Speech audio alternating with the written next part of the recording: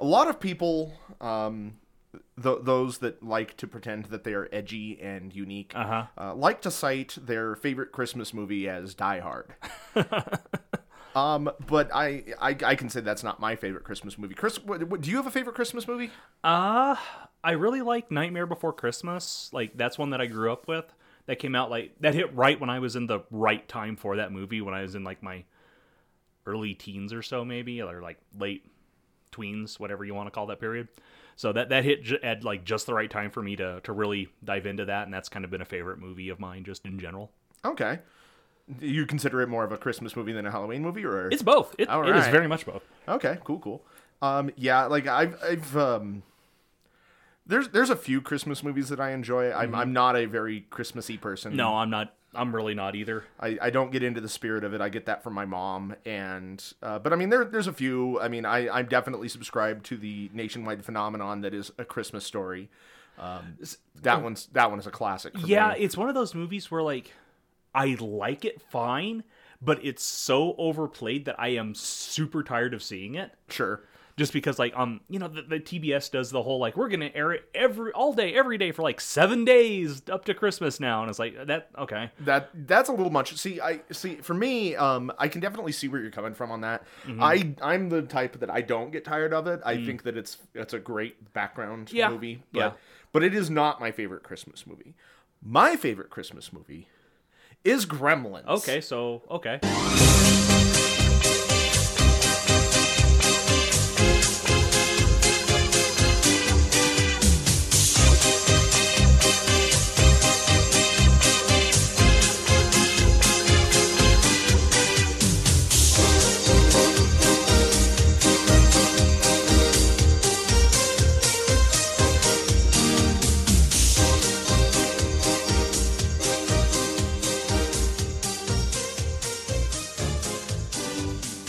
That is, hands down, my absolute favorite Christmas movie. Love it to death, and I will fight you on it for sure.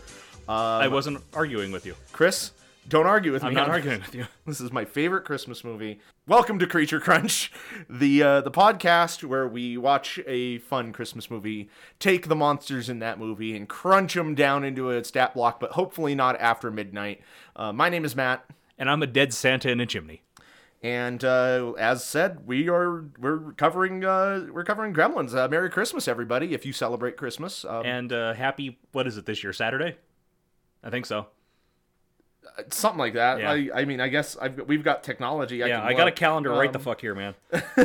It is a Saturday. Happy Saturday. Happy Saturday. If you do not celebrate Christmas, that's cool too. I did think a little bit too late that, I mean, we both relatively celebrate Christmas. I mean, we recognize Christmas more so than most other most other holidays. To a certain degree, but it's like, well, our families do. Even with my family, it's like we don't really celebrate Christmas so much as we have winter fun holiday. Right.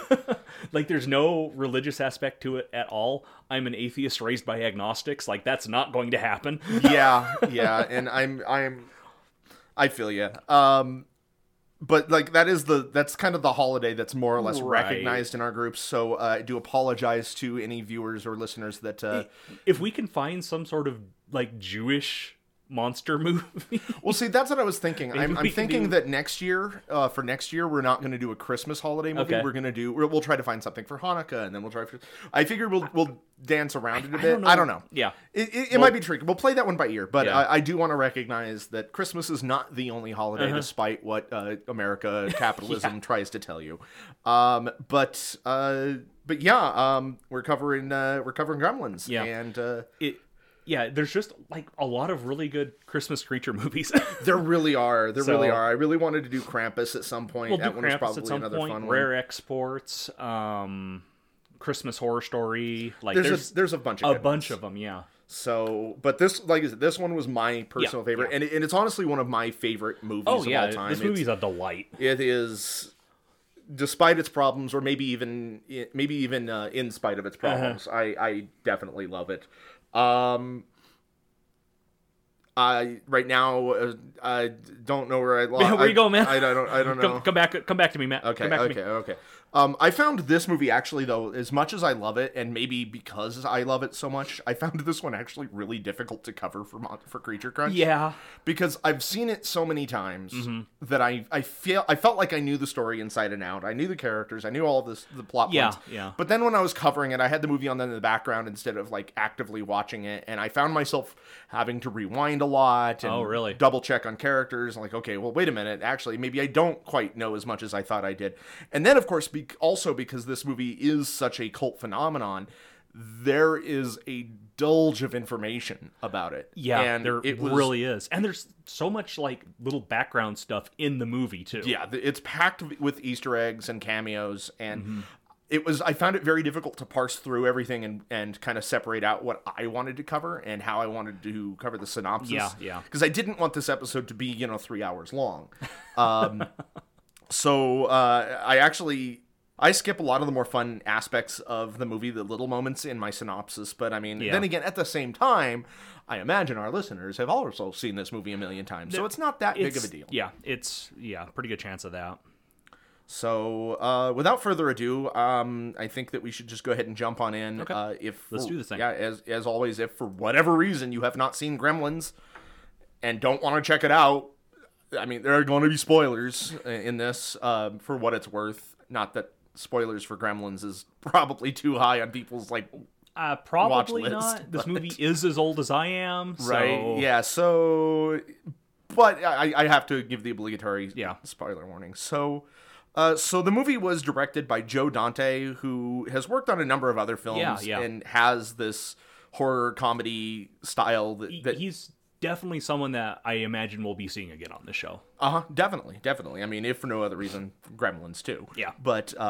But he's definitely incorporates that cartoon style comedy, and that really comes to shine in Gremlins. Yeah, he's very inspired by at least in this movie, by the Looney Tunes and stuff like that. Very much so, especially in the bar scene and stuff like that. Oh, absolutely. The bar scene itself is just, I mean, that is the cartoon. Yeah. But it was written by Chris Columbus, who ended up going on to direct the first two Home Alone movies, and that's where he really made his name, was in those. He also did Mrs. Doubtfire, and then eventually the first two Harry Potter movies. So. Well, they can't all be winners. Nope. Columbus came up with the story, or at least the idea for the script, while he was in bed one night in his loft, and he could hear, as he described it, what sounded like a platoon of mice coming out of the dark and skittering around. And he said that the noise that they made was evidently very, very creepy. So I imagine so, yeah. So I mean, I definitely see that inspiration in Billy's attic house or attic bedroom. It's one of those bedrooms that I always wanted as a kid. It's so weird. No, it is. I mean, it's the child idea of the perfect man cave for a kid, or a kid cave rather. It's his own room. It's a big space. It looks kind of like a treehouse almost. It is. Yeah, it's filled with just It's like an organized mess. He's got his own TV in there, which was the fantasy for me when I was a kid. And it's mounted up on the rafters. Yeah, so we can watch it while he's laying down in bed. And he's got all sorts of movie posters up there. It's great. I'm starting to now realize how much of my own living space I have unconsciously based on this room. It's the dream. But Columbus wrote the script as more of a proof of concept that he actually had writing chops. He had no intention of this becoming a movie, but Spielberg apparently liked it so much that he decided to run with it. He thought it was a very original idea and was just no, we're doing this. And Spielberg produced this one, correct? Correct. He was an executive producer, which is very important for a few reasons.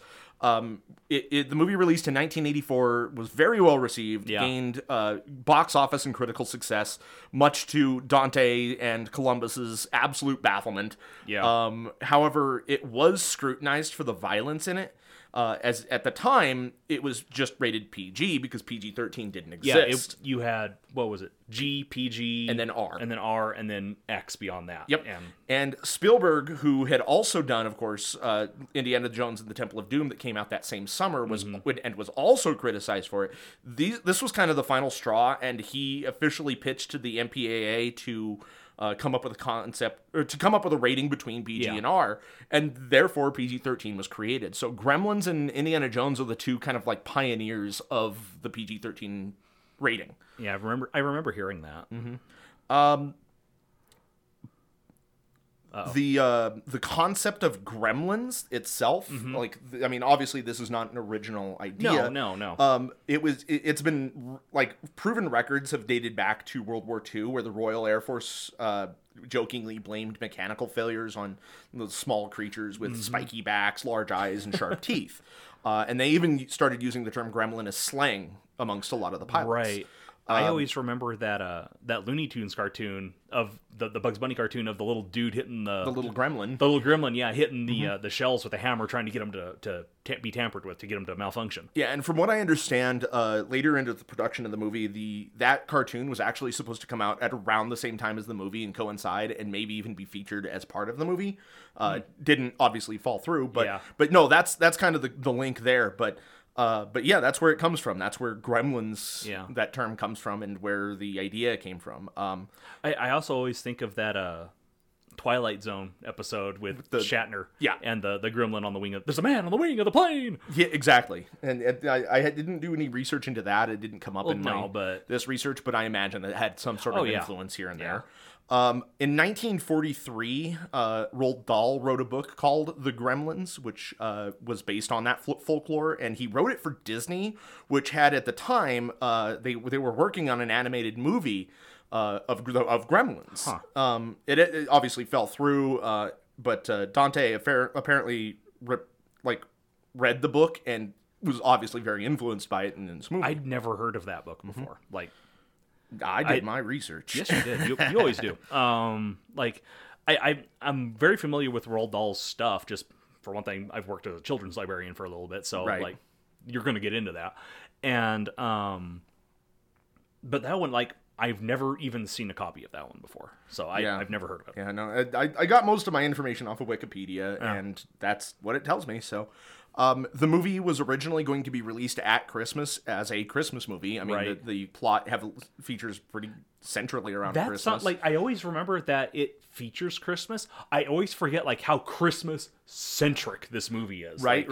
There's a lot of people who do like to bash or at least be the next step of hipster of, Die Hard isn't a Christmas movie just because it takes place during Christmas. Yeah. A Christmas movie has to have a plot centered around Christmas, and I think that Gremlins absolutely qualifies. For sure. Because the whole kickoff of the plot is Gizmo is a Christmas gift. Yeah. And then there's a lot of Christmas iconography, at least in the house scenes. So and even throughout the town, they're showing Christmas movies at the theater at one point, and they're watching It's a Wonderful Life on TV and making Christmas cookies. And Yep.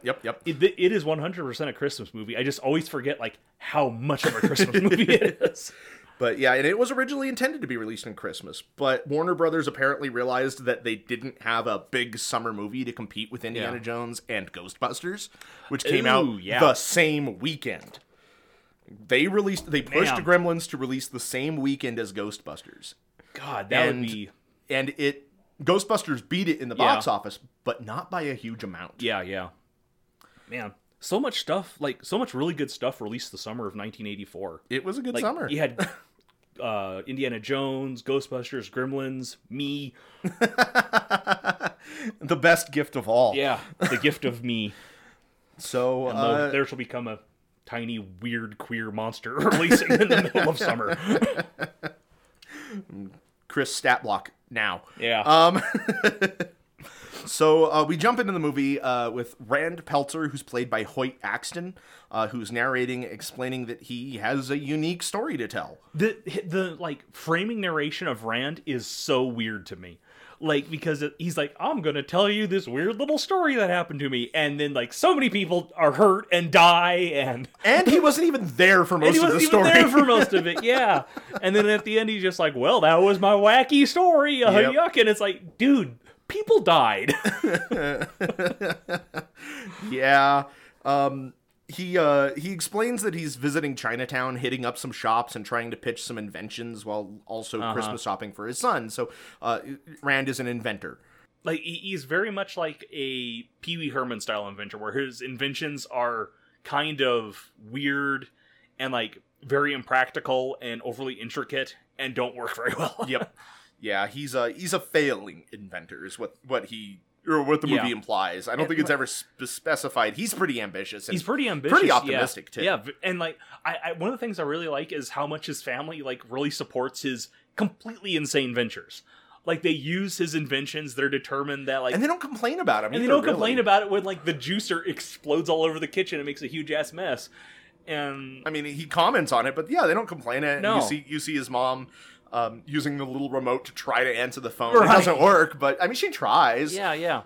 So director Dante's first choice for the role of Rand was Hoyt Axton, but they did audition a few others just to, to be completionists. Or for formality, I guess. But yeah. And one such audition was Pat Hinkle, and evidently Pat read the lines too well. He was too perfect for the role, and they ended up not casting him because they were afraid he was going to overshadow the other characters. Oh, really? Yeah. Huh. That's kind of interesting. Yep. Like, one thing I was noticing is there's not a whole lot of, at the time, big name people in here. Corey Feldman's in there. Right. He's in there. But he was still an upcoming child star at the time. Yeah, he wasn't, like, super huge at the time. Mm-hmm. And this is Zach Galligan's first motion picture role, too. I mean, like, your biggest name in this movie is probably Frank Welker. Yeah, probably. Or maybe Howie Mandel.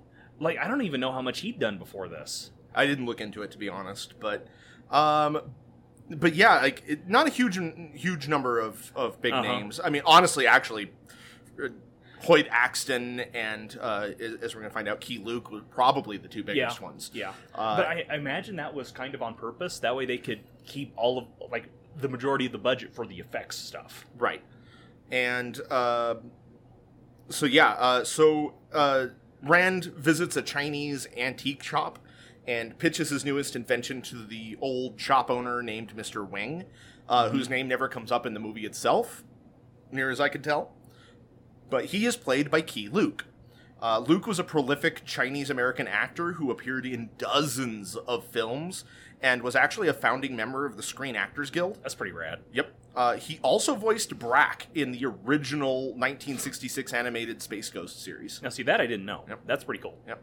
He's got some chops. He does. So, like I said, Key Luke is probably one of the more prolific actors at the time of this movie. He's probably one of the bigger names. But, so Rand pitches this idea, the travel buddy, which is like the bathroom buddy. Excuse me, you're right, the bathroom buddy. Because it's all toiletry stuff. Yeah, he pitches the bathroom buddy, which is like, toiletry stuff, and it malfunctions, and it's kind of like a Swiss Army knife, kind of. It's a Swiss Army knife of bathroom utensils. Yeah, except it's also got the toothpaste dispenser in it, which I have to question because it's also got the toothbrush in it. So how is that going to function? How do you get the toothpaste onto itself? Like, I imagine the nozzle was supposed to be pointed at where the brush would be. Guess, yeah.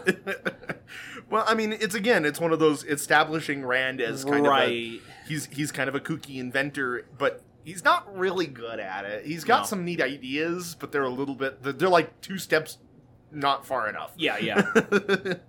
But after his pitch, he overhears some noises, which leads him to investigate a cage that contains a strange creature that begins to sing.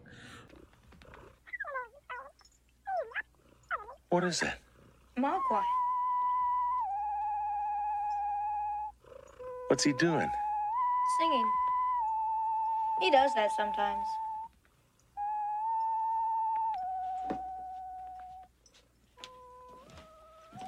I gotta have him. He's incredible. I always found like the Mogwai singing actually kind of irritating. Like, it's never been like, isn't that a cute sound? It's like, oh, that's kind of... Oh, really? Yeah, I don't care for that. It's right in the right frequency that it sets my brain off in a bad way. Sure. And apparently Mogwai in Cantonese means devil. Oh, okay. It's not a made-up word. It is a Cantonese word good. meaning devil. Rand immediately begins throwing money at the shop owner like he has it, but the owner has no interest, saying that the Mogwai is too much of a responsibility. This is, like, it's so weird because, like, one of the through lines to the movie is how this family is barely getting by, and, like, the rich old lady in the town is, like, going to foreclose on everybody and all this stuff. So they're like purported to be struggling. Billy's supposed to be the one who's bringing in the most money. They have a huge house. that's decorated really nice.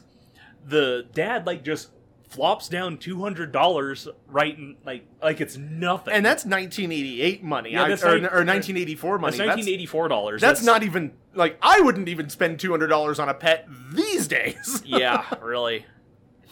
So it's just like, that is so weird to me. I mean, I guess it's just like, there's a difference between, like, being now struggling and then struggling. There's, as, like... There's also a difference between what Hollywood perceives as struggling. Very much so. Very much so. Because, I mean, you get that a lot where you see, like, we're poor, and most Hollywood families live in houses that most people today can only dream of. Well, like, even when it's supposed to be, like, shitty rat hole apartments, and I'm like, damn, I wish I lived in that place. It's so nice. Uh-huh. It's so big. There's so much space. So, Mr. Wing's grandson is played by John Louis, who ended his acting career shortly after this movie, and he ended up going to business school and is apparently now the CEO of Mattel Australia. That's wild. Yeah. or maybe he became an MD. I found two different sources saying two different things, so... Maybe he's both. He's Dr. Mattel. I believe the CEO part a little bit better, just because I found his picture and, like, Wikipedia page and everything, whereas the MD thing was, like, a quick trivia note, uncited on IMDb. So I'm not entirely sure I trust that one. But I mean, they're both open source editing, so it could be... That's true, too. Maybe they're both made up. That's true. But the kid ends up meeting Rand outside and makes a back alley deal with him on the sly, telling him the 3 rules of the Mogwai that everybody knows very well at this point. Yep. We don't really need to cover them, I don't think. I know it's supposed to be like fairy tale logic, like, here's 3 things you can't do. And, like, getting him in bright light, okay, yeah, I get that. That makes sense. Don't get them wet, and, like, later they say don't even give them water to drink. Uh-huh. How do, like... They don't drink. They don't drink. They do not hydrate. They drink alcohol. Well, okay, yeah, they don't drink water. Yeah. I guess. Pure, I don't know. And don't feed them after midnight. When isn't midnight? Right. Or after midnight. Like, what... If it was don't feed them after sundown or something like that, that would make sense. Uh-huh. When isn't after midnight? Yep. And I know that we'll cover this in a future Creature Crunch episode, but one of my favorite things about this series is that Gremlins 2 pokes fun of directly of all of these tropes. Like, they're even talking about that. I love Gremlins 2 so much. But we'll cover that in a later episode. That one is another one of my favorites. But you're right. Like, the rules are very kind of... whatever. They're very fairy tale. Like, very fairy tale. You're supposed to wave your hand and just be like, and I think they even, like, discussed that in the creation of the movie, but they were the makers, like the director and the writer, were both just like, who cares? The audiences just want to be entertained. I care. You care 30 some odd years later. Yeah. 37 years later. But the ask me how I know.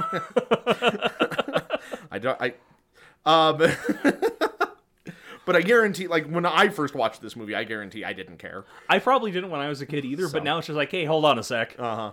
This is dumb.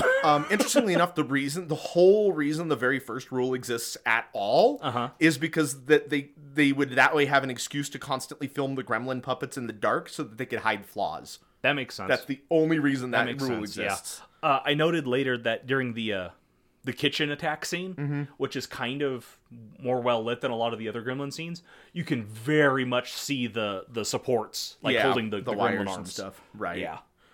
But we end up cutting to Christmas time in Kingston Falls, and firmly establishing, yes, this is a Christmas movie. It's playing Christmas music and everything. Hey, listen, thanks, and have a Merry Christmas.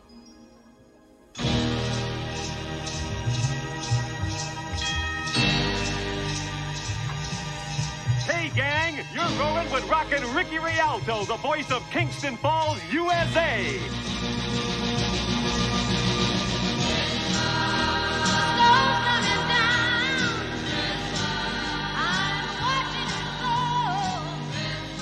Yeah. A fictional small town in upstate New York, where we are introduced to our protagonist, Billy Peltzer, played by Zach Galligan, who, as I mentioned, this is his first film role.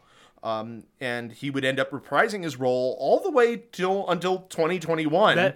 Because I saw that commercial, that was wild. Yeah, he was featured in a Mountain Dew commercial alongside Gizmo. Yeah, having Gizmo drink Mountain Dew. That was weird. And I would say taking some wild risks, but yeah, really. I know that they've been kicking around an idea for a Gremlins 3, like literally from the time the second one came out. And it's never really gotten off the ground. There's been a number of complications, rights issues, director issues, stuff like that. There was a time when there was going to be an animated Gremlins series that I think got all the way to production, and I'm not sure if it's been like shelved or what, because COVID fucked everything up. Yeah. But I would still love to see more Gremlin stuff. Right. Well, absolutely. And I mean, there is the internet seems to be pretty convinced that Gremlins 3 is in active development, and has been for the past 3 years. I haven't heard anything on that. Like, the last I heard was the animated series that was going to be on HBO Max. It wouldn't surprise me, especially with Hollywood's, nostalgia trip that they've been going through. And also, I mean, just the fact that he reprises his role in that commercial, like, that seems to come out of nowhere. Like, that almost has to be... Like, maybe they're testing the waters to see what kind of interest is still in this movie. Also, the commercial kind of implies that Mogwai don't age, I guess. Yeah. Because, I mean, Gizmo. Billy's aged. Yeah. He's still in that attic, but he... Yeah. Interesting also as well, that kind of explains a lot of some of the more under the rug things in this.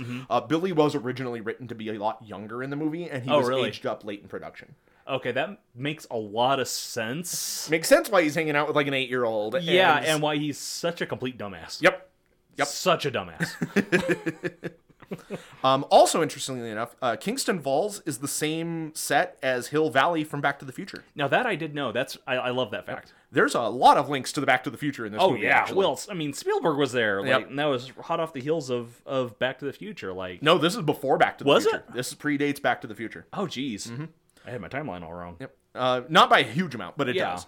Billy's having a rough time. He's having trouble keeping his dog Barney, who's being threatened, and so is violently threatened, and so is his job by Mrs. Deagle, played by Polly Holiday. One of the most vile characters in any movie ever. Because it's stated that her and her husband made all their money through stock market swindling, and he was convicted of it. And everybody knows this, but she's still like the richest, most powerful woman in town, and everyone hates her. But they gotta kind of it doesn't come across in the movie much, but she's also apparently in charge of the bank. Like, she actually owns the bank, and there were a lot of cut subplots of her actively like evicting everybody in the town and trying to build like some sort of like I forget what it is, like a shopping mall or something, or a treatment plant or something. And you get that one scene when she's going into the bank and she's like threatening that woman and her very sick, hungry children. Like, she could, if they wanted to do it, like, she could very easily be the overall villain of this movie. Like, even without the Gremlins being in there, she's their Scrooge. Yeah, she was kind of written as the sub villain. Yeah, but I do like how she names all of her cats after different types of currency. That's hilarious. That's funny. I didn't even notice that until this watch through. Yeah, I didn't catch it until I saw your notes. Like, that was super funny. Kopeck! Kopeck, you stop that, you bad kitty. Kopeck's a bad kitty. Virgo's a good little kitty. You find something good to eat. She's a good kitty. Oh, piece of meat, kitty. You start eating before everybody gets here. Come on, old dollar bill. Yes, here we go, old dollar bill. Mama, fix you something good to eat here. Everybody here? Also, Barney the dog is played by a dog named Mushroom, who later appeared in Pumpkinhead as. Oh, really? Yep. As and I'm finding a link in a continuous link in Creature Crunch. He played Lance Hendrickson's dog in Pumpkinhead. We have two through lines in our movies, Matt: Lance Hendrickson and Frank Welker, and three on fire creatures. And on fire creatures, yeah. But yeah. So Lance Henriksen and Frank Welker are both going to haunt us. Yeah. And so, and here he is. He's tangentially related to this movie. Yeah, my God. That night, Billy's dad returns home and gives him his Mogwai gift, whom Billy names Gizmo, which, I mean, it's a fitting name. My cat's name is Gizmo, named after this little dude. Uh-huh. Like, because when we found him, he looked like a horrible little gremlin. Although, hilariously enough, last night while I was rewatching this, my daughter, Sonia, she's 5 years old now. She loves this movie, too. And she's watched it a number of times, but she's at the age now where she's starting to grasping concepts and grokking things. Yeah. And she was watching it with me, and she looked at me and she goes, Dada, what's Mogwai's name? And I'm like, wow, you can remember Mogwai, but you can't remember Gizmo? Like, wow. I figured she would remember Gizmo from my cat. Yep. But nope. And then, of course, Gizmo is voiced by Howie Mandel. Yep. Now, the cool thing is the script didn't have any dialogue for Giz or any of the Gremlins, really. And Howie and the other voice actors improvised their lines based off of what the puppets were doing and other audio cues. Right. Oftentimes just repeating the last line that was said. These voices were recorded after the filming. Which is why the human characters are never really reacting to what the puppets are saying. Right. That makes sense. Yep. And Mandel also provided the voices for Gizmo in the international releases by phonetically repeating the dubbed lines. That's funny. Which is one of the reasons this movie had, or at least it's attributed to one of the reasons why this movie actually had some pretty good international success. Yeah, I can see that. That's really... I imagine that they would have done that, but I figured they would have got a local VA or somebody to do that. So having Howie Mandel do that is pretty cool. Yeah, it's awesome. And then... He's an odd duck, but he doesn't seem like a terrible guy. No. As far as I can tell. I don't know. I didn't... Do we need to Google Howie Mandel controversy? I Googled all of the main cast of this movie. I didn't do Howie Mandel for reasons I don't... I just forgot. On. But, okay. Vamp for a second. Yep. Like, the first thing that came up was Howie Mandel consensual, so I'm very concerned now. No, that's not nice. Like, then after I Googled controversy, the first thing that came up is, what is wrong with Howie Mandel and is talking about his OCD? That's not nice, Google. That's mean. All right, well, if that's the first result, that's a pretty good sign, though. Yeah. So I guess he's been scolded on America's Got Talent for making rude comments every once in a while, but... Nothing outright sleazy. No sex pest stuff, so... Good, that's good. That I can tell. All right, so or racist things. Or, okay, cool. No more so than any other white person. Anyway. The other Gremlins are all voiced by actually quite a variety of voice actors, and one of them being Michael Winslow of Police Academy. Oh, really? I didn't know that. Mm-hmm. That's cool. I love that guy. The following day, I think I'm not really 100% sure, to be honest. But Pete Fontaine. The timeline is kind of squishy in this movie. Yeah. The following day, Pete Fontaine, played by Corey Feldman, drops a Christmas tree off and visits Billy's attic bedroom, where Billy introduces him to Gizmo. And Pete accidentally knocks a glass of water on Giz, who reacts violently, popping off 5 more Mogwai from his back that immediately grow to full size. He acts like he is in agony from this too. Like it doesn't. I always pictured, I always kind of perceived Gizmo and translated these types of scenes and the way he reacts, both in this movie and in Gremlins 2, to the fact that he knows what's going to happen. It's happened before. Yeah, it's at the very least happened before. If nothing else, he's very aware of his own biology. I mean, and so I don't think it's necessarily complete, just painful agony. Yeah. It's more of just, oh no, oh no, oh no, oh no, yeah, oh no. Because when they drop the water on that other Mogwai in the science lab, that Mogwai's into it. Yeah. Yeah, no, Gizmo knows. Yeah. He knows. And if we go off of the theory that Mogwai are immortal and don't age, I mean... Yeah.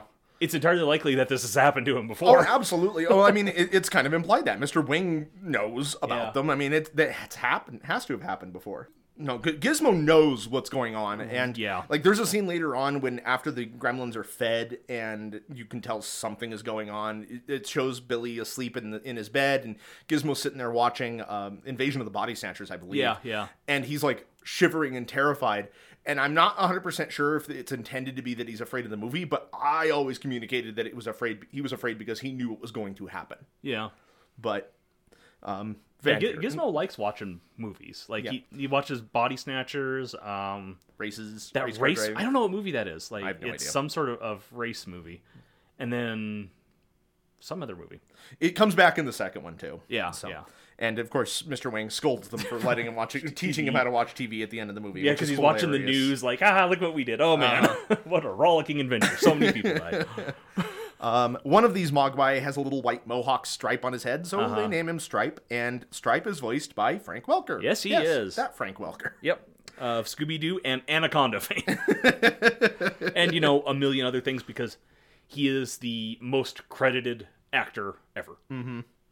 The next day, Billy takes one of the Mogwai to Roy Hansen, played by Glenn Turman, who is a local middle school biology teacher, and demonstrates this phenomenon by dripping a drop of water onto the spawn to create a sixth one. He leaves this sixth one with Mr. Hansen, who stays late that night performing blood tests on it, and ends up leaving a half-eaten sandwich near enough to the Mogwai for it to reach out and grab it and eat it after midnight, because...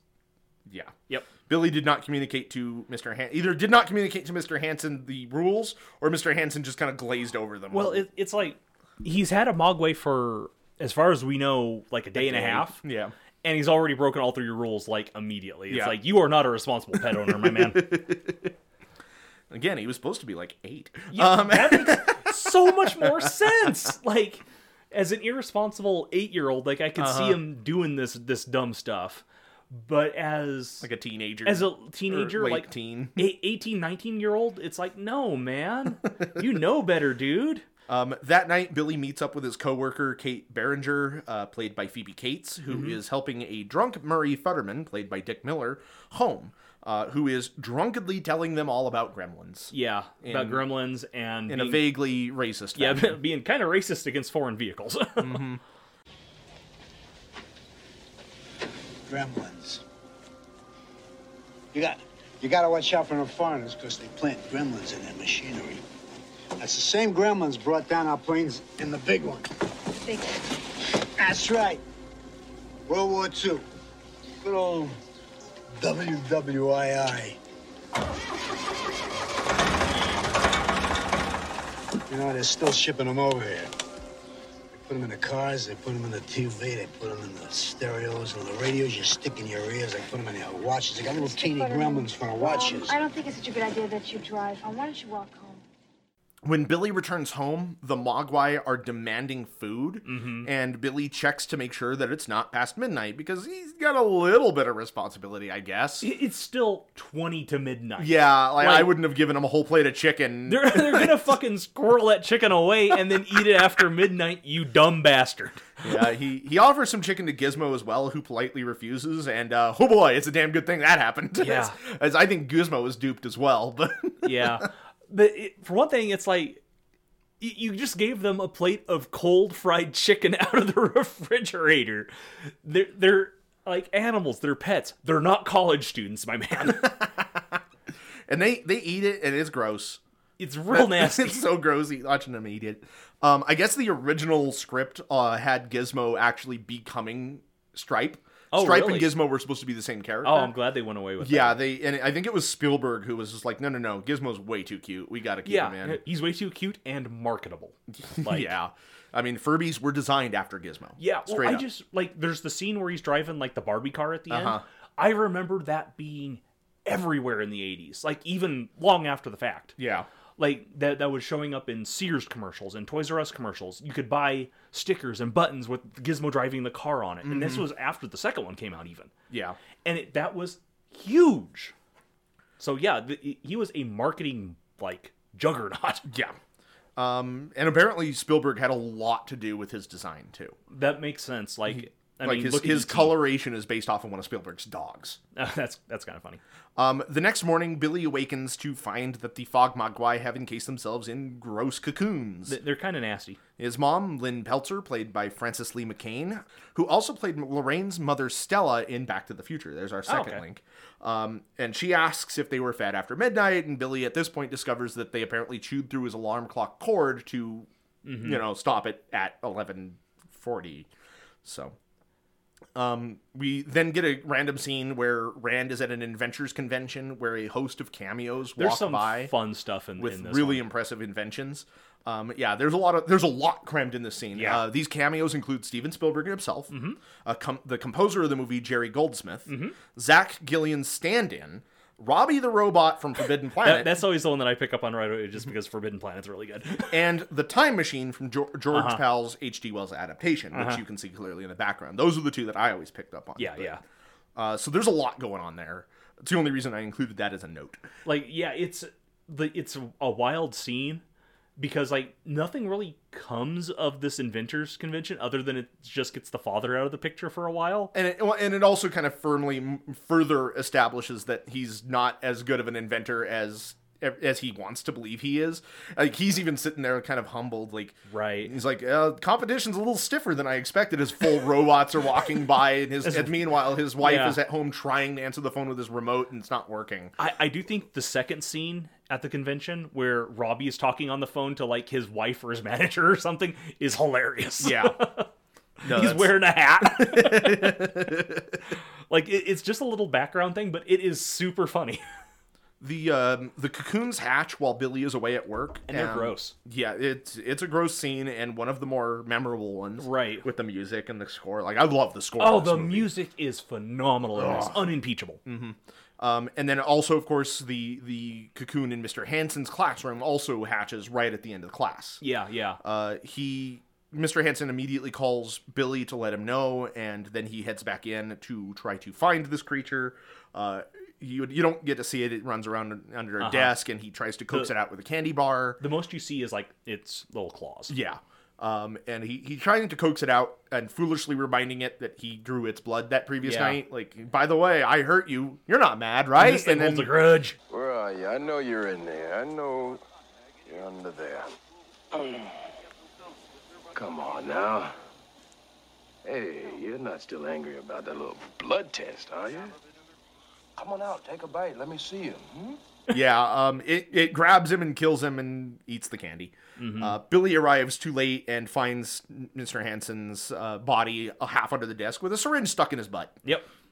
Billy reaches to call for help, but the gremlin scratches his hand, takes a bite of an apple, which it apparently doesn't like, and runs off through the vents. And then not only does it take a bite of the apple, it takes a bite of the test tubes as well. That's right. It grabs a couple of those test tubes and goes, no. Yeah, you can hear it. It's exploring its environment. And I think it likes the test tubes more than it likes the apple. Yeah. So.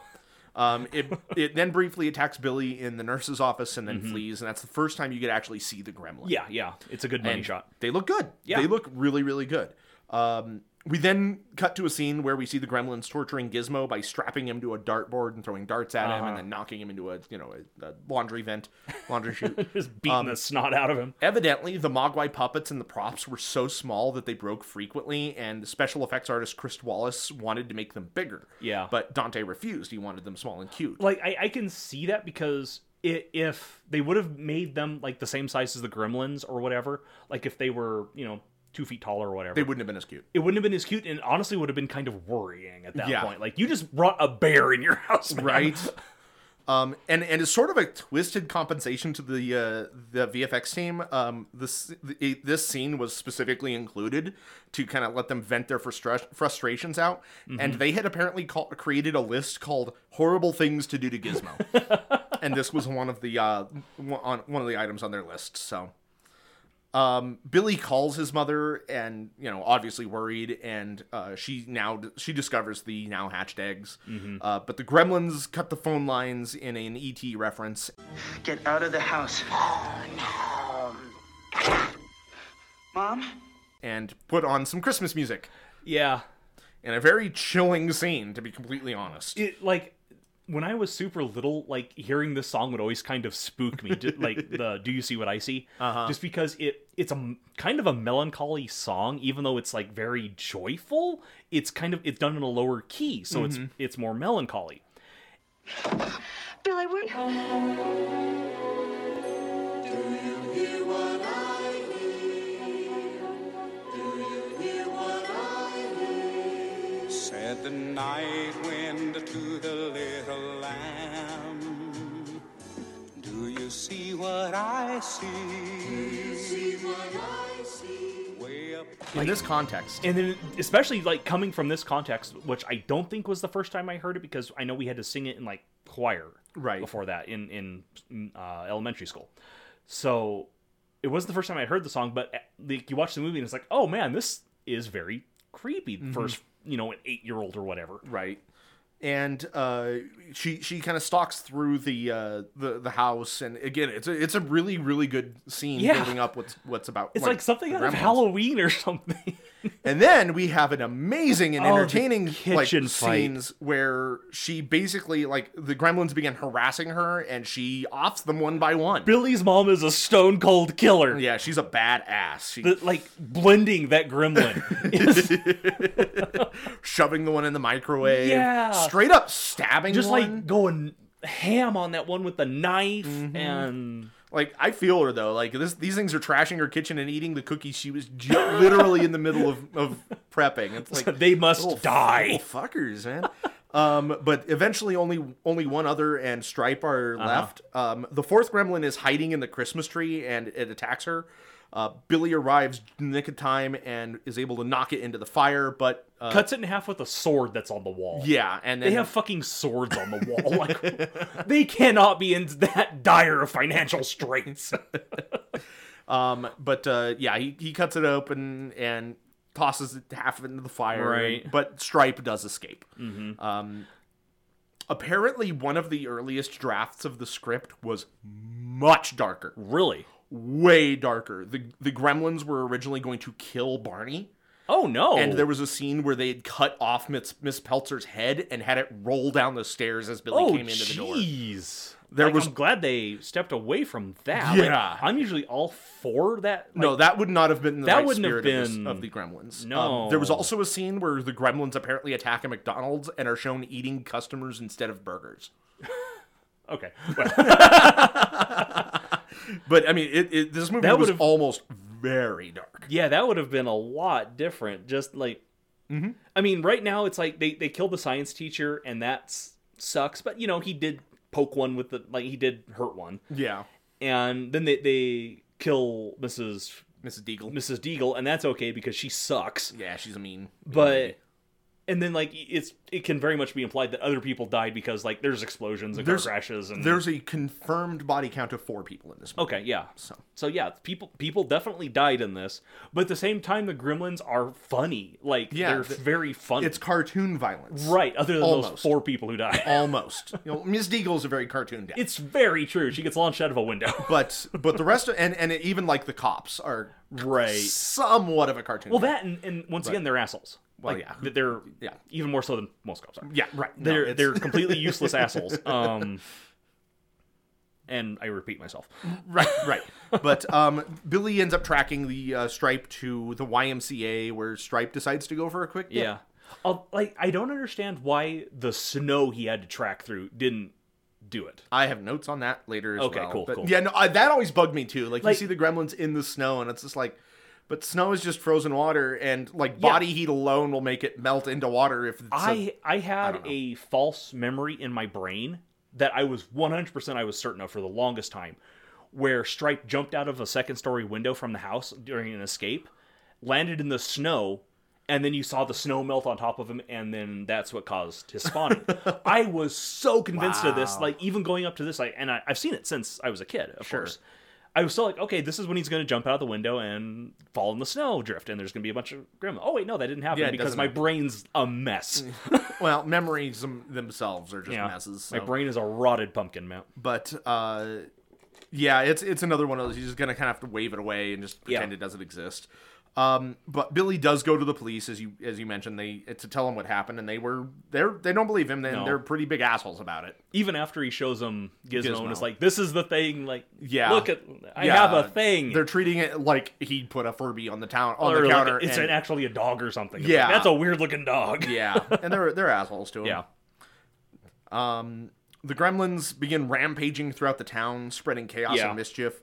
They end up driving a snowplow through Mr. Futterman's front room in my favorite scene in the movie, thanks to the music. Like, this music is like the Gremlins. The Gremlins ragtime theme is amazing. After I watched this, I loaded up Spotify and I was adding songs from the soundtrack to there because like I found the song that they do in the bar, the Madness song. Yeah. The Gremlins ragtime theme, man. Yeah, no, and like so fucking good. Those freaking the headlights hit on it and gives me chills. I love it. And the caroler Gremlins sing their own theme. It makes me happy. I warned you, Brad.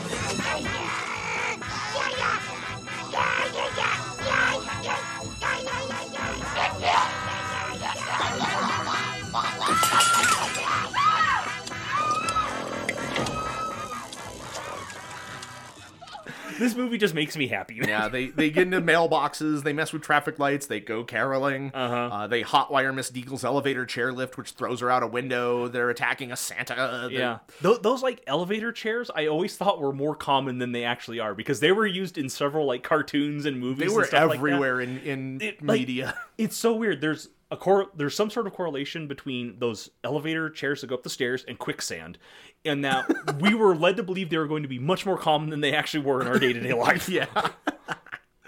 Yep. And the Gremlins also cut the brake lines at the cop's car. And that's the last we see the cops. Yeah. They flip and they're gone. They're gone. They also infiltrate the bar where Kate works and trashes the place. Yeah. To say the least. Yeah. For some reason, Kate continues trying to work. She's just rolling with it. Yeah. Like, she doesn't like it. She's clearly distressed, but they're she's probably there. not the worst bar patron she's had. Probably not even that night. That's a good point. Like, they're drunk and they're singing, but there's the flasher gremlin.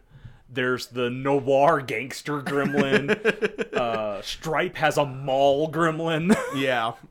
They're playing the original Star Wars arcade game with the vector graphics. Like, it's so cool. Like, there's so much little stuff in this. There's a lot of fun things packed in this There's so scene. much going on. It's just a masterwork of puppetry. But yeah, I think that it's supposed to be that Kate is, like, being forced to continue working. Like, she can't actually escape. Yeah, because they'll hurt her or do whatever. But at the same time, it's just like, it's just such a funny scene. Yeah, and we get a lot of that cartoon humor and shades of what Gremlins 2 would be like. Oh gosh, yeah, Gremlins 2 just ramps all of that up to 11. Yep. Which is why I love it. One gremlin is trying to smoke 3 cigarettes, and Kate moves to light them for him because she's a good person.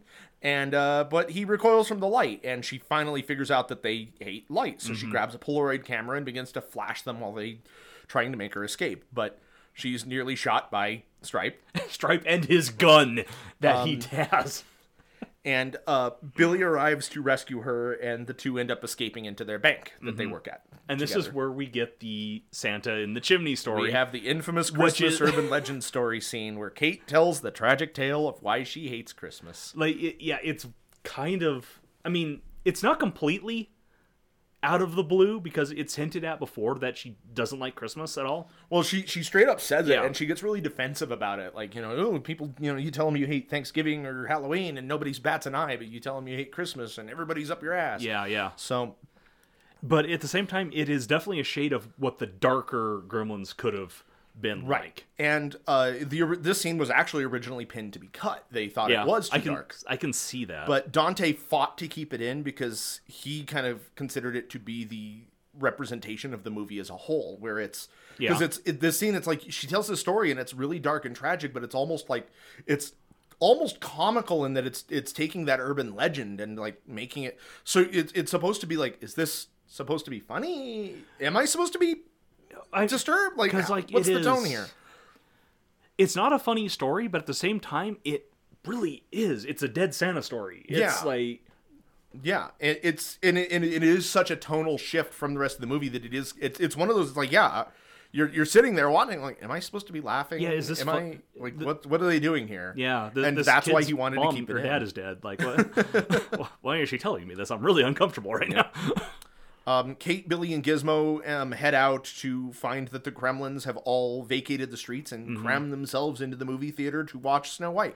I have to wonder how much they had to pay Disney to get Snow White in here. Because this is a Warner Brothers movie. It's a Warner Brothers movie, and they just straight up show Snow White in it. Yeah, it's wild.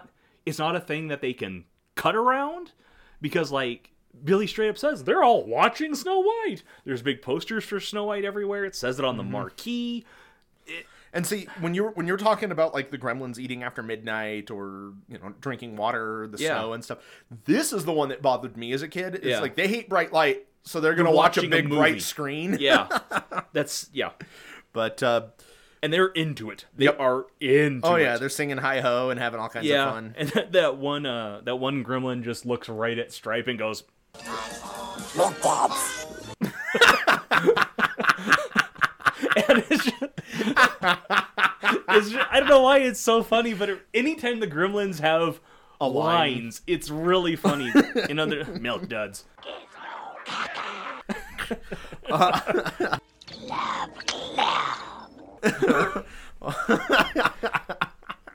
Which the Amazon subtitles translated as "get love." All right.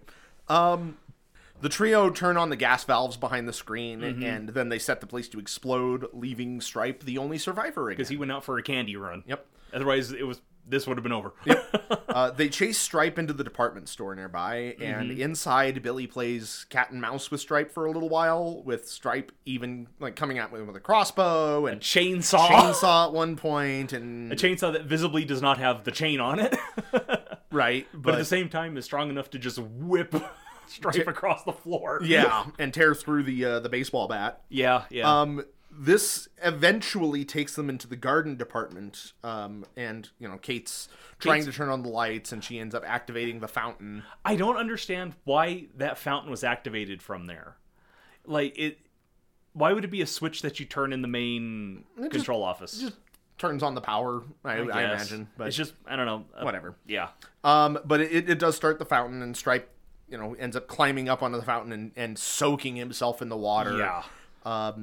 And Gizmo comes to the rescue in his little car, ramps, hits the wall, runs over and pulls open the blinds on the windows to let in the morning light, and thusly killing Stripe in a very gooey death. This scared the shit out of me when I was a kid. Like, the scene of Stripe melting while his back is, like, bubbling and preparing to spawn again. It's gross, it's scary, and then you get that jump scare where his skeleton launches itself out of the fountain and, like, crawls a couple feet. And it's like, oh my god. It's a visceral scene. And I guess that, again, the original cut of this movie had Billy opening up a second blind, but they specifically cut that because they wanted Gizmo to be the hero. Okay. And it's funny because Zach Galligan apparently jokingly and mockingly resents Gizmo for it. That's really funny. It's like that little furball stole the limelight.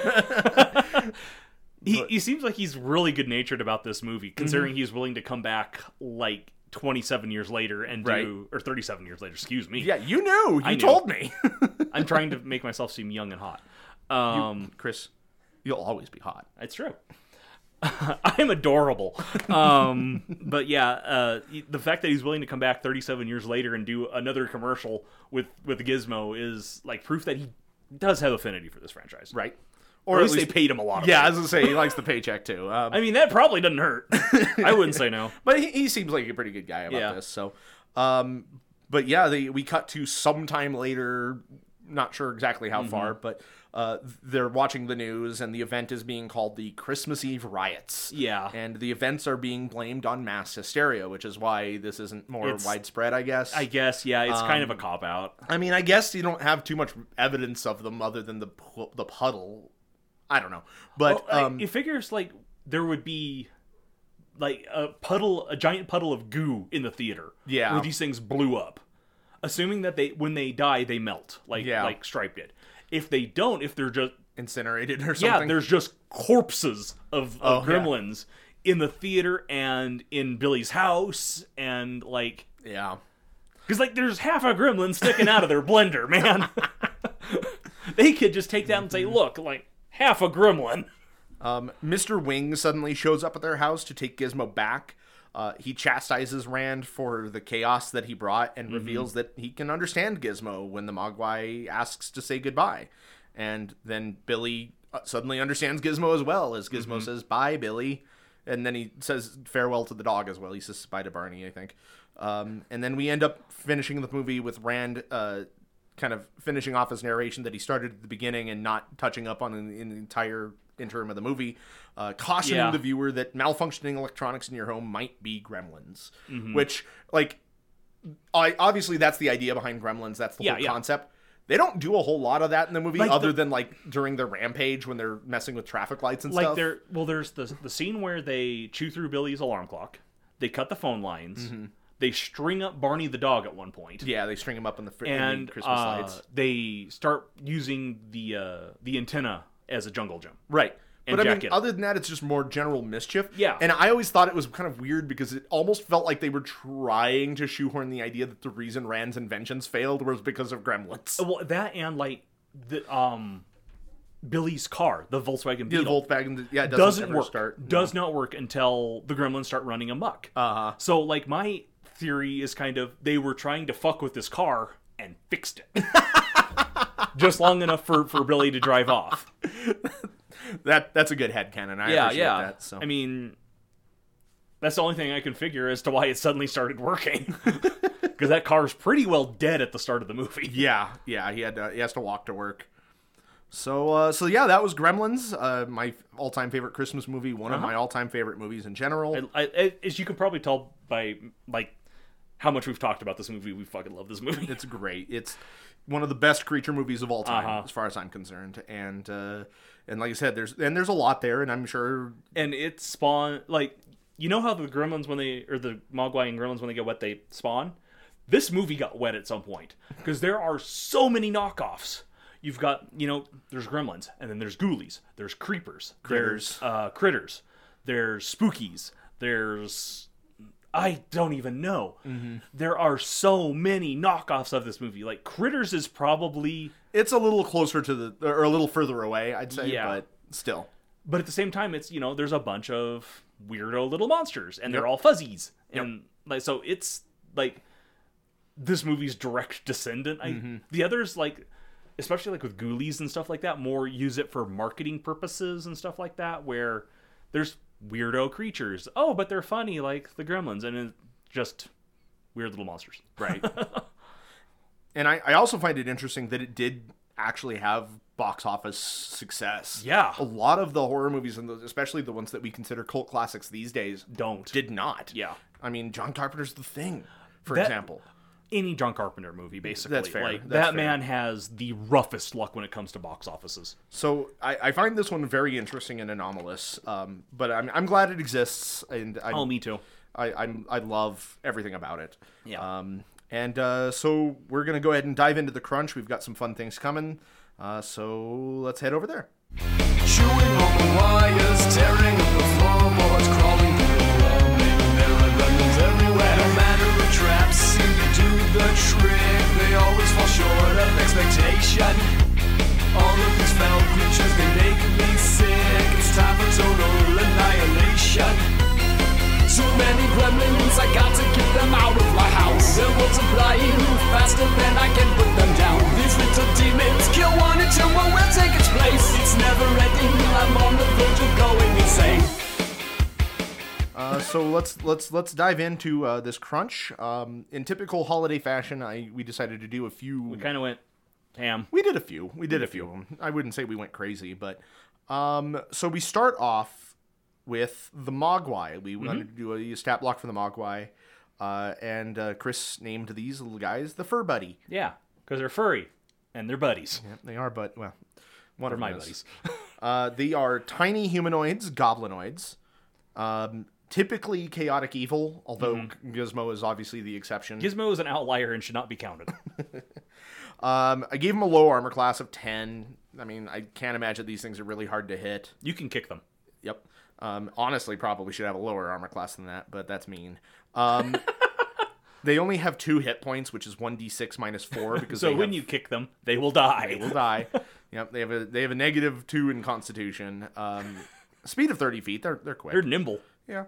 Well, 30 feet for a tiny creature is nuts. Yeah.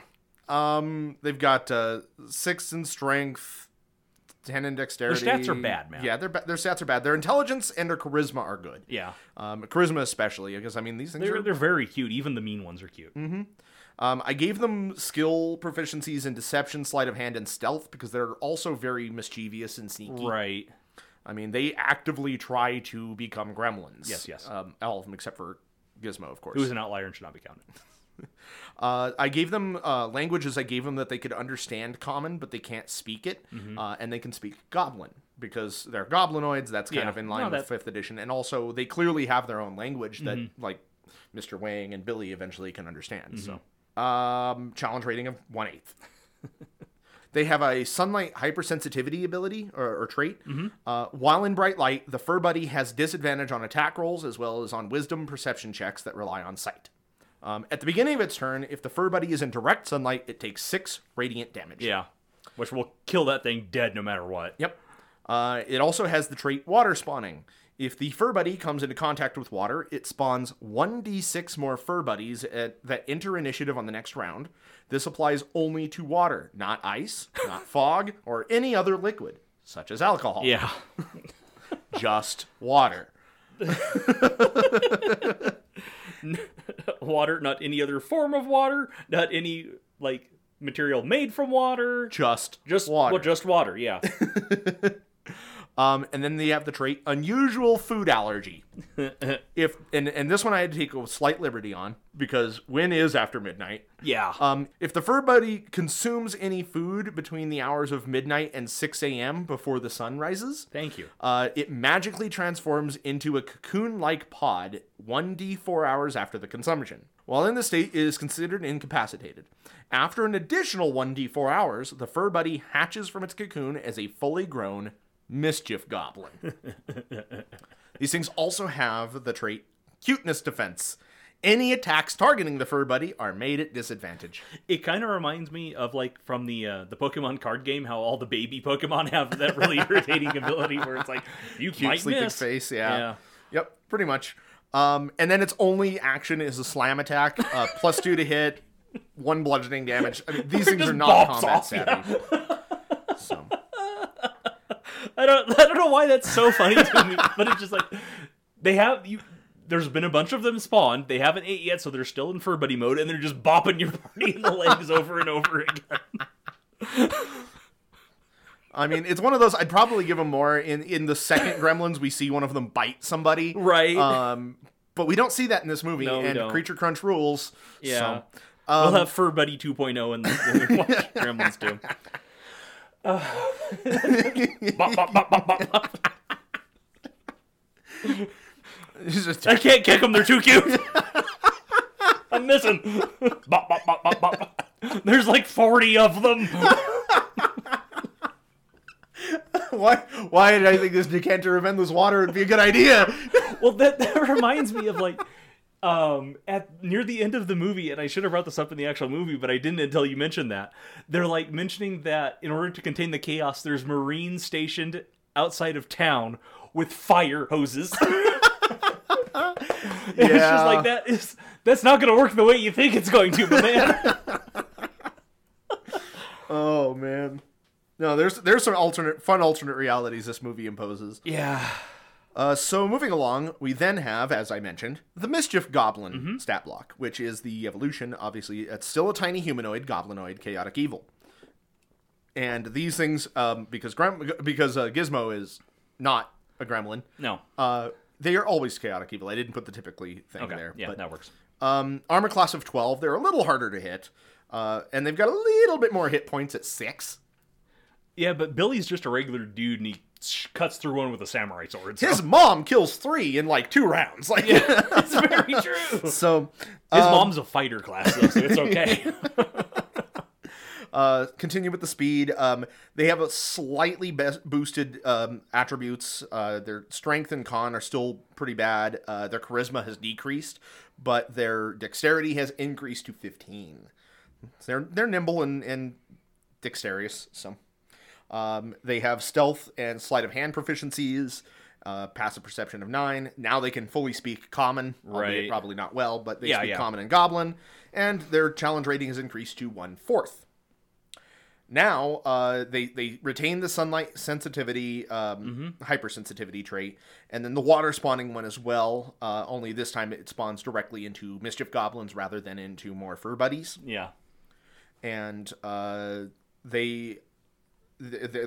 are just kind of the same from Fur Buddy. Then I also gave them pack tactics, because, which makes sense. Yeah, these things are swarm creatures in the movies, like, we see Santa Claus just covered in them, and he's having a bad day.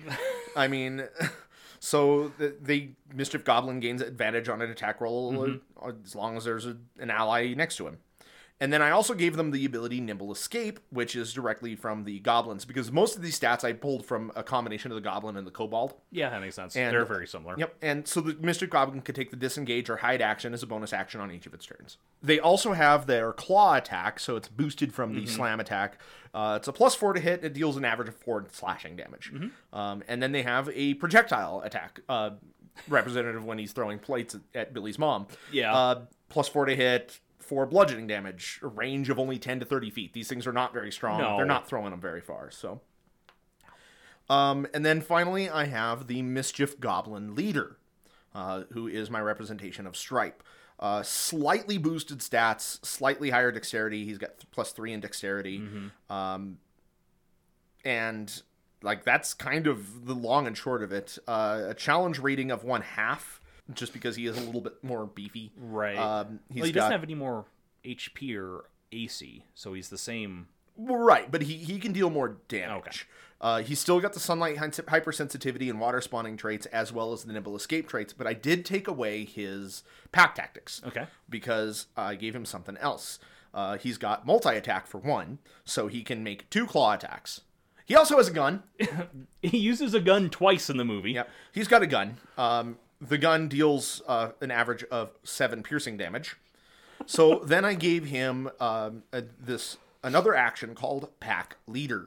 The Mischief Goblin the Mischief Goblin Leader can command up to 4 other Mischief Goblins to immediately use the reaction to perform any action they can normally perform. Yeah. So basically, these things are meant to be swarm creatures. Yes. So those are our 3 stat blocks for this movie. I also included an optional variation rule that if you want a Fur Buddy or even a Mischief Goblin as a familiar, if you do so, they simply lose the water spawning trait, and then the Fur Buddy also loses his unusual food allergy ability, because that doesn't make sense. So as far as a familiar goes, but I figure you can still have fun with these guys as a familiar. So. It would be pretty awesome to have a Mogwai as a familiar. Right. And that's kind of what I have. Chris, you really helped me a lot with these stat blocks. This was a collaborative effort. Yeah, there was a little more of a collaborative effort. And I honestly think that we should probably start doing that more for the holiday episodes anyway. Probably. I've just kind of been letting you take the reins because I am notoriously lazy. So am I, but I'm making you do work though. This is your show. Remember, I'm only 45% of the team here. Oh, last time it was at least 45%. Now it's only. Yeah. But yeah, I take it you don't have any other further notes on these guys or any comments? No, they're cool. I did kind of start kicking around the idea of Action Mom as a subclass for fighter. I may revisit that in the future. I encourage it. I think that'd be a lot of fun. Yeah. I mean, if we were doing a Kibbles for our holiday episodes, that'd be we're planning perfect, on maybe revisiting some stuff in the future, so that could be one that we revisit. Probably pretty soon, actually. Too, okay. Because I mean, the next Kibbles we have to record is Big Legend. So. Do we want to do the fucking asshole subclass? All right, so yeah, thank you again, as always, for tuning in to Creature Crunch. We do really appreciate it. Yeah. Hope you had fun with this. We had a ton of fun with this. Mm-hmm. These holiday episodes are kind of a blast to do. I have to say they're really fun. They're really even fun. Like when we did the Thanksgiving episode, and that movie was rough. Like, we're looking back at it, and the more we look back at it, the more fun we actually had with that episode. Just the actual act of watching the movie was pure psychological torture. Yeah, no, that was not enjoyable. But recording the episode and like talking about it later have been a ton of fun. Mm-hmm. Recording Ernest and this have both been just fun. No, the holiday episodes are they're fun. I'm enjoying everything. So I hope that's coming through, and I hope you guys are enjoying it as well. Like, this was definitely one where just talking about it, like I had a big smile on my face the entire time we were talking about this stuff. Right. And and if you have any requests for any movies, or heck, even any future holidays that you want us to cover, or any holiday movies you want us to hit, because I am not ruling out, like, we are going to be hitting up, I think the next holiday is going to be Valentine's Day, but, like, I mean, Black History Month is a whole month. We've got, like, Women's Month, and, I mean, a bunch of other smaller holidays that aren't really as recognized as they should be, and I am more than willing to try to feature some of those in any of these. So if you have any suggestions, hit us up with those. Otherwise, we're going to probably just kind of play it by ear. But you can hit us up at Creature Crunch on Twitter. Please join our Patreon, Creature Crunch. We are the exclusive owners of the John Voight stat block, which I do want to preface. I do want to finally put a caveat on this. We do not condone John Voight. We have a lot of fun with that, but John Voight is a human being. No, kind of a trash bag. Kind of a trash bag. John Voight is a performance in Anaconda, however. Very funny, as hilarious and us fun. Owning the stat block for John Voight, also very funny. Exactly. So we also own stat block for a semi-truck. It's true. So I don't know for the exclusive owners, but it doesn't matter. I mean, it doesn't matter. It doesn't matter. It's fine. I don't know if that episode's actually going to be out by the time this one airs. They might show up the same day. They come close. Yeah. They come close. In fact, I think that it comes out yesterday. Okay, cool, good. Because Love and Monsters came out this past Friday, so right. Christine comes out Christmas Eve. Okay, cool. So Christine, by the time this episode comes out, we will have the semi-truck stat block. It's true. If you ever want to have your players punch a semi-truck. Or avoid a semi-truck. You put that fucker in a hallway, they're toast. Long straight hallway, semi-truck coming toward them. What are they going to do? They're going to die. They're going to die. Join our Patreon. It's a lot of fun. Join our Patreon. We have a semi-truck. Also, this is officially, at this point in time, the Patreon episodes, the Critter Kibbles, are a little bit more beefed up than they used to be. Been a lot more experimental with what we put in there. We're doing subclasses, lineages, magic items, all sorts of fun weirdo stuff. So, and we're trying to beef them up a little bit. Yeah, we're trying to make that definitely worth the $5. Mm-hmm. We're kicking around the idea of some other shows we could do for our Patreon as bonus episodes. I've got some. We've got some fun ideas stuff coming down the pike. I'd really like to start, even at the very least, experimenting with them. Yeah, see what. So. We'll throw a lot of spaghetti and see what sticks. Yeah, probably when we actually catch up on the Critter Kibbles and don't have a holiday every month. Yeah. But, and then finally, if you want to reach out to our email, creaturecrunchpodcast@gmail.com. And and if you want to shout at us, yell at us about whatever, or just share your Gremlins love with us individually, where can we find you, Chris? You can find me on Twitter at the Library C. That's CEE. And you can hit me up on Twitter as well. I am at Danny_Hamsteak. So thank you all for joining in. We really appreciate it. And we will see you next time. Have a Merry Christmas if you celebrate it. Have a great Saturday if not. And we'll see y'all next year. What do you